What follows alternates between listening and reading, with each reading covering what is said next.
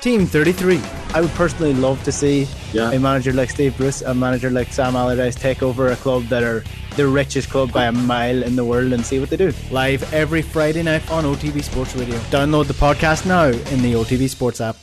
You ain't shit. I wish I was 50 years younger and I'd kick your ass. Well, fans can be the harshest critics, you know. And they often are. A wife is often the harshest critic of her husband. I thought I was invincible.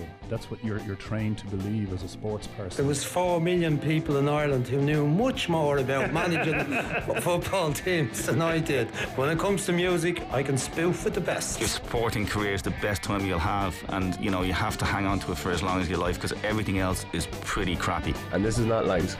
Stephen Rothschild has never spoken to Jim McGuinness in his life. This is the Saturday panel on News Talk. John Duggan with you through until 5. You can text us 53106 or streaming the conversation as well. You can listen on News Talk. Also watch us on the digital and social channels for Off the Ball, for Periscope and Twitter at Off the Ball, YouTube, Facebook and on the OTB Sports app. We were meant to kind of, I suppose, review the week here with Michael Verney of the Irish Independent and Mick O'Keefe from Tenio Ireland on the business of sport, but a little bit thrown out the window with the breaking news this lunchtime that the GA Congress, a special Congress, has voted on proposals A and B to restructure the football championship. Proposal A, which was moving teams into different provinces, was never going to work. 10% voted for it, 90% against. That paved the way for Proposal B to be voted upon. It did not garner the 60% of delegate votes required at Croke Park today. The proposal to make the GA Football Championship a league championship in 2022 has failed. The vote, 168 delegates voted from the 183 that had the opportunity to vote. 85 or 50.6% of delegates voted for it. 83 or 49.4% of delegates voted against it. So the motion to make the championship a league championship is a non-runner. 2022 will see a return to the provincial football championships, knockout qualifiers through the back door, no Super 8s. There will be a Charlton Cup, a secondary competition for teams that don't make the primary All-Ireland series. Listeners are texting in on 53106. Is this a lost opportunity for years, or will momentum for change keep building? Another Congress of the GA in February. Maybe by 2023 we will see this league championship structure come into play. Hi John, I'm not much of a GA man to be honest, but was interested in this Congress vote as I couldn't understand why anyone would want to keep the championship as it is in football. Can any of you explain the reasons boards would vote for change or no change, apart from the provincial argument? As a sports fan, I'd very little interest watching next year's championship now, with predominantly mismatches until probably the semi-finals. Ludicrous, says Jim. Michael Verney, how do you feel about this in terms of your reaction to what's happened today? Are you surprised that this did not get through? Because I thought the votes were there. Just to answer your listener's question there, history and tradition would be the big thing that's in the way of a change like this. It was really healthily debated, I feel. It just, within the GA, these things take time. Often they take too much time, and this is probably there's a massive clamour for change, and from a player's point of view it does feel like they have been slighted here. And you know, over the coming months, we're in October now, no county squad will be back together yet. Be interesting to get into the minds of some inter-county players that were, you know, humming or hawing on whether they were going to commit for next year. I'd imagine, based on what the GPA were saying, players were massively enthused by the idea of a league-based championship. Will we see not a mass exodus, but will we see a lot of inter-county players, particularly from weaker counties, opting to not join in when J1s are back on the table again next year? Will we see a lot more inter-county players taking that option again? I'd say you probably will. The only thing I would say about this is, at least there was a very, very healthy debate. There was a majority, albeit a small majority, 50.6% to 49.4%. But if tweaks can be made, if these, you know, anomalies that people who voted against it, if they can be rectified, you'd hope within the next 2 years a proposal that appeases these people can be put on the table, and that the championship can be, you know, we can see a new championship hopefully in the next couple of years. Mick O'Keefe, is there a lost opportunity now from the business of sport, from capturing the imagination of the public for football? You used to play for the Dubs. Have the GA, their conservatism, has it really cost them today long term? Yeah, look, I think just there's two ways of looking at this. I don't think necessarily this is a vote for status quo. Like, over 50% of people have voted in favour of change. I think what's happened here is And I actually think in the long term, this may be seen as a good vote, because I do think there's certain principles have been accepted. And the fact that when this has been healthily debated, I don't think anybody came out and said that the current structure works. I think there's a Donegal delegate today was quoted. I think he said that this proposal B was the best solution on the table today. It doesn't mean it's the right decision, right? And I actually agree with that. I think there was too many little quirks in this proposal B that didn't make it the right decision. I think the fact that over 50% of people still voted for that proposal B has entrenched the principles of a league-based championship. I think there aren't 32 let's call them A championship football teams in the country. And sometimes, as Michael alluded to, the GAA is a strange organisation, and sometimes it takes 2 and 3 goes to get to the right place. Some of the historic votes over the years, the Irish Indo have a piece in it today. I think if they can come back with a better version of Proposal B, I think today's vote will be seen in the light of being a good decision today. And I think that will happen. From a business and sport perspective, like I've spoken to people within the GAA and the GPA and others who are around the committee around this. It was inconclusive whether Proposal B would mean more sponsorship money, more broadcast money. But I would feel that a better system, league-based system, with more clarity on games, more ability to put multiple matches on the weekends, I think longer term it would have been an upshoot. I'm glad in a way that finances and commercialisation weren't part of this debate, because this was purely about football and structure and fixtures and what's the best approach. It's unfortunate that the best proposal had too many flaws for it to get to 60%. But I think in the long term, and hopefully in the short term, in the next 6 to 12 months, a better version of Proposal B will get through. And I think if that happens, well, then today will be seen as a good day. And the fact that over 50% of people still voted for Proposal B, I would take heart in that. And I don't agree with some of the callers who were coming in saying this is, backwoods men and, an antique organisation afraid of change. I don't think anybody wants what's there now. And I think there's a general acceptance that what's there now is broken and we need change. But Proposal B, in my view, was the best proposal, but it wasn't right. And I think the fact that it didn't get through in the long term will be a good thing for the GAA. But is it just not an indicator, Michael, that the provincial councils are as strong as they've been, and the provincial councils now might want round robins within their provinces? Yeah, that was obviously something that Michael Reynolds floated during the week. There was provincial round robins in hurling in Leinster. And they're fantastic. Yeah. Because you have the right level of competition and a good balance between Munster and Leinster. And nobody in any way is saying that they're one of the best things that come into it. But in football, it doesn't work. Yeah, but the provincial round robins that Michael Reynolds is talking about is actually the preliminary round robin that was in hurling 4 or 5 years ago, where it was Meath and Westmeath and Laois and these teams playing to get a quarter-final place. Essentially, your Dublins, Meaths, Kildares and the semi-finalists from the previous year are already going to be in the quarter-finalists. So yes, the weaker teams within Leinster would say are going to get extra games, but essentially it's the same outcome at the end of that. So that's to me that would be a regressive move. And I don't know how much of how many people would actually back something like that, because I don't think you can look at that and honestly say this is a really progressive move within our provinces. The provinces, provincial councils obviously have a lot of clout still, and the vote would suggest that.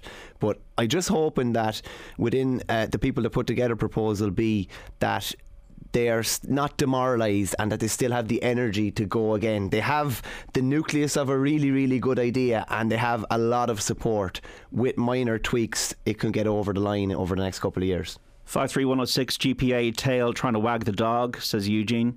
Absolute joke for Mana Vote to continue playing approximately 80% of their games in January to March in the secondary competition, and then normally 2, maybe 3 games over the entire summer. Madness. What's best for players and fans? Ignore it, says one of our texters. Very disappointing. Same old. I don't know how the GA intend to sell this to the game going public. Tickets got very dear, particularly if you want a family day out. Nobody wants to go to a game where one team is almost, except for a miracle, guaranteed to win. Definitely not worth spending the money on, says Jean on 53106. Get in touch with any of you if you actually believe this Proposal B was flawed.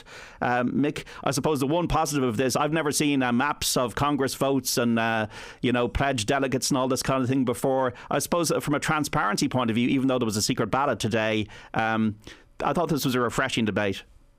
Yeah, I think 90% of the debate was was good. It was robust. I think, you know, I read the Irish Examiner this morning, and Mickey Quinn, the Longford player, was on one side of the debate, and Stephen Barker, a Derry delegate, on the other side of the debate, and they were actually both almost saying the same thing. And it was refreshing that people could have open debate. I do think there's a little bit of subtext here, though, and Michael alluded to, as to you, a little bit of protectionism from the provincial councils. Some of the commentary from the provincial councils, I think, undermined, I think, the credibility of some of those who were involved in Proposal B, who were well-meaning volunteers, let's be honest. And I think that was unfortunate. I do feel sometimes when the rubber hits the road with the GPA, there's still a little bit of antagonism towards some elements of the GPA. I think that's changing. But I do think little things like that bubbled up. But I think in general, I think it was a healthy debate. I think people respected each other's views. And I think, you know, there's not this massive, you know, even people who are there that I've spoken to in the last hour or so, there's not this massive, you know, gut-wrenching disappointment. I actually think that people who are reformists, you know, and a lot of former GA presidents involved in this, the players in general back this as well, that the reformist agenda and the reformist movement will win out here. I just hope it happens sooner rather than later. And let's debate it again. You know, let's come up with a better version of Proposal B. I firmly think, John, that one of the issues here was that they undermined the provincial championships too much. And I know Rory Gallagher, it might have been on News Talk, said this, that so the football pod, yeah. Yeah, he had a very good line around the glorified friendlies, and, you know, almost like a version of the McKenna Cup and the FBD leagues. And I think there was a point. I think that's a fair comment. And if you can find a solution that, and there is a way of doing this, where you have a league structure that dictates your ranking, which dictates your position within a or a B championship, let's call it, right? But that maybe the second bite of the cherry should be provincial championship. So you make the provincials meaningful. If the provincials can be meaningful and you can maintain a league-based structure that gets you your seeding, well, then I think we have nirvana then, where you can keep everybody in the tent and you have a structure and a system then that works. I know that's a lot of games, a lot of competition, but there's a way of doing that works. And then, you know, like, you know, you look at the hurling scenario where, you know, almost by accident of geography, you've two very evenly matched, you know, let's call it a north and south divisions, right? Of two teams, two groups of five. And it's brilliant. And it's teams of equal ability playing each other all the time, or of similar standards playing each other. The standard's amazing. People want to watch hurling. Do people want to watch hurling rounds of football? No, they probably haven't wanted to watch them in 30 years. This isn't a new thing. But I do firmly believe we're at that point now where we've crossed the Rubicon. The reform agenda, I think, has won, not lost today. And if we can just tweak that B to get the league structure and have something more meaningful in the provincial championships, I think we have it.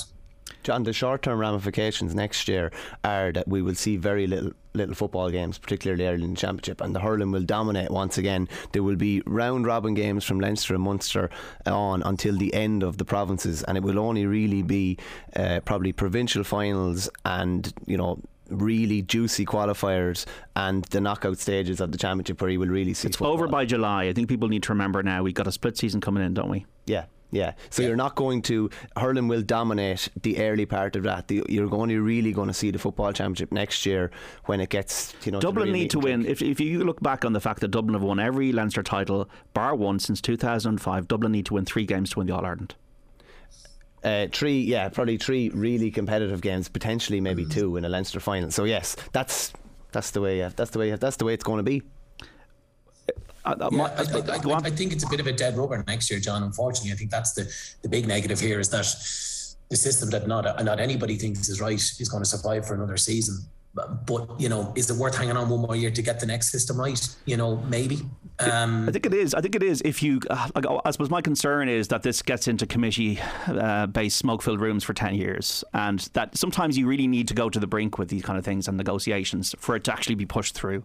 That's just my concern as a hurler on the pitch about this. I agree, John. I think. Look, I think there's a very valid point in that. I think that one of the things that kind of irked me as well was the kind of review after 2 years. You know, if you really think this is the right system, why do we need to review it in 2 years' time? You know, like the GAA is notorious for, you know, we bring in a Simba and then we take it out. We do all these, you know, if you're going to reform, do the reform, give it 5 years. You know, let's not review it in 2 years and change it again. And you're confusing the punter, and you're confusing the players, and confusing the sponsors and everybody else that's involved in it.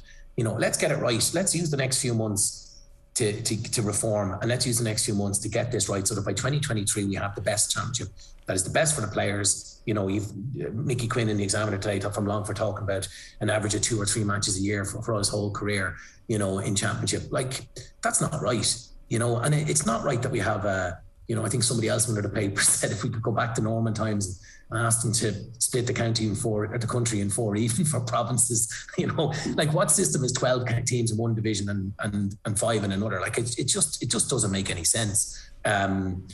So yeah, look, let's get it right. Let's use the next couple of months to really fine tune this thing and to get it right.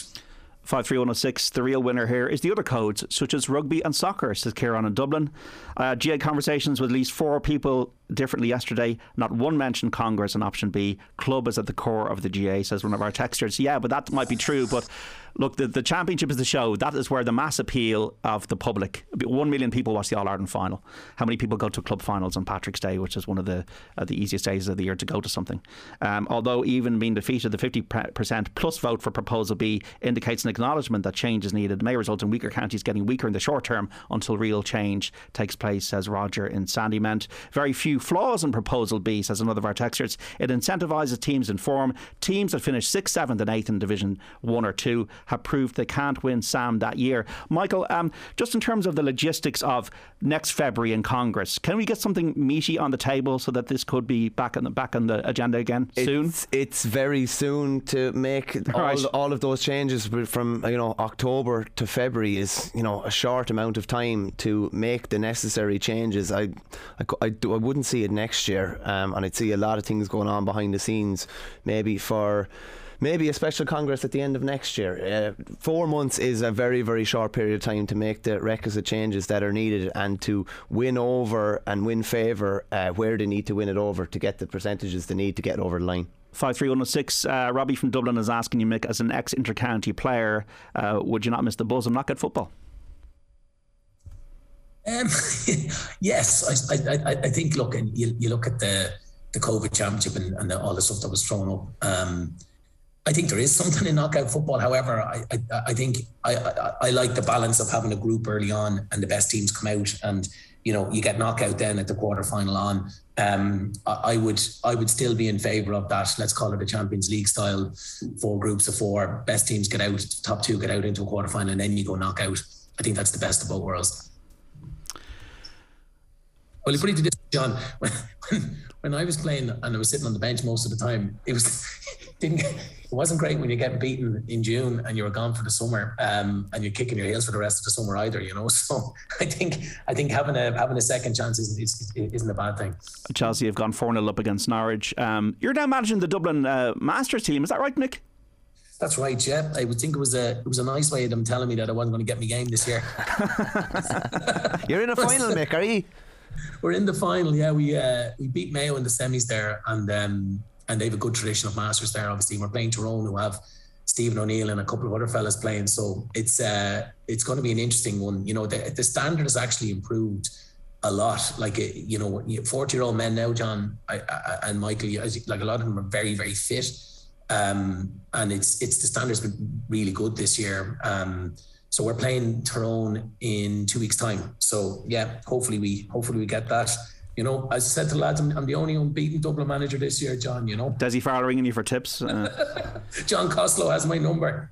So is this like whatever 70 minutes? Is it like a normal 15 players? No, there's a few quirks in it. So it is 70 minutes. A lot of the guys, I'd say 90% of the players are playing club football still. A lot of them maybe necessarily weren't superstars who played inter-county, because you find a lot of inter-county fellas, stress and strain of playing at that level for 8 or 9 years, a lot of the time has a physical toll on the body. So we have a number of fellas like Pater Andrews and Shane Ryan and a couple of those on the panel, but a lot of our fellas would have been guys who maybe would have been on the fringes of the Dublin thing. So the one big major difference is rolling subs. So you can take a fella off for 20 minutes and give him a break and then bring them back on. Which in a fast-paced game is, for fellas who are 41, 42, sometimes 10 minutes on the sidelines is positive. So there's a little bit like sevens like that where you can roll fellas in and out, but otherwise it's the same rules apply, and it's a great game. Yeah, and I think, look, there's another thing of this. It's not officially recognised yet, which is a pity. I think, I know the GA have enough to be doing, as we know today. But I think it would be great long term. And I think, look, you know, it is competitive, but there's also an element of, there's mental health benefits out of this for lads. There's, you know, keeping fellas fit, as well as the physical benefits. And you know, it's not all about winning. It's about, you know, people at this age, you know, have experienced, they've lost people and all that kind of thing. So there is a bigger picture here around, isn't it great to have a competitive competition for people over the age of 40? And there's 16 teams in the championship this year, and it's growing. In fact, it's probably a victim of its own success. So yeah, it's great. It's good, and it's good to be involved. So yeah, hopefully we'll win now in a couple of weeks. Fair play, Mick, and best luck in the final. Chelsea 4, Norwich 0. As I said, Ben Chilwell has scored for the third game in a row. Interesting for Chelsea today. Reece James also on the mark. Callum Hudson-Odoi, who was asked by his manager to deliver today, he scored the second goal. Mason Mount got the first goal. So Chelsea, Norwich really struggling this season. 5-3-1-6 with this defeat for Proposal B. If you're just breaking the news, well, I am. The simple fact of the matter is hurling's a much better game, says one of our texters. Much more exciting and viewers friendly. The football championship is only interesting at the last 4 games. People are only really alive to the Mayo story, says Niall in Dublin. Well, hurling's going to be very exciting next year, Michael Verney, because Henry Shefflin is the new Galway manager. I just think, when I think about this, I just think of one word: respect. Henry Shefflin walked into that Galway dressing room like Roy Keane or something like that. Everybody's going to respect him. Yeah, there's a massive respect. And when the appointment came out, you know, the mood in Galway probably hadn't been great in recent weeks, and a lot of Galway people would have wanted Micheál Donoghue back. For whatever reason, that didn't happen. It's very similar to Glenn Ryan getting appointed in Kildare. There was a similar mood in Kildare after Jack O'Connor left or stepped down and then wound up in Kerry. And all of a sudden Glenn Ryan's appointed and Henry Shefflin's appointed, and the mood and the optimism within the county is absolutely massive. There's so many subplots to this. The fact that he's obviously going to come up against Brian Cody in the Leinster round robin and could potentially come up against him in the Leinster final and maybe further afield. There's the fact that he felt it necessary to step outside of Kilkenny to take an inter-county job. There's so much to this. It's still a bit of a bolt from the blue for me, because I just couldn't see him going to another county, particularly a county where he's going to come up against his own native county, and in the likes of TJ Reid, Joey Holden, Adrian Mullen, Owen Cody, and some of his nephews that are going to be involved with Kilkenny. So there's so many strands to this. It's fascinating, and it has lit up the off season now, and it's lit up the Leinster Championship, even though we're 6 or 7 months away from it. And Joe Canning, can he twist his arm? That's another really interesting thing. You have widely regarded as the best player of all time in Shefflin, potentially sitting down with one of the other best players of all time. So it's going to be really interesting to see that conversation there. Henry's backroom team is going to be really interesting too. He's got Richie O'Neill, who's been with him in Ballyhale and is with him in Thomastown, but who he has from a Galway point of view is going to be really interesting. There's so many strands to it. Yeah, no, I can't wait for next season and the shoulders on the sideline between Brian Cody and Henry Shefflin. I don't see that now somehow. Mick, we're going to have fans back. I'm just fascinated you're taking the business of sport post-pandemic as we emerge from this. Like, obviously it's not over, and like we'll have to live with this for a while, but I suppose the worst is thankfully over. Like the full house against Portugal, New Zealand coming to Dublin. It's a huge relief for the IRFU and the FAI.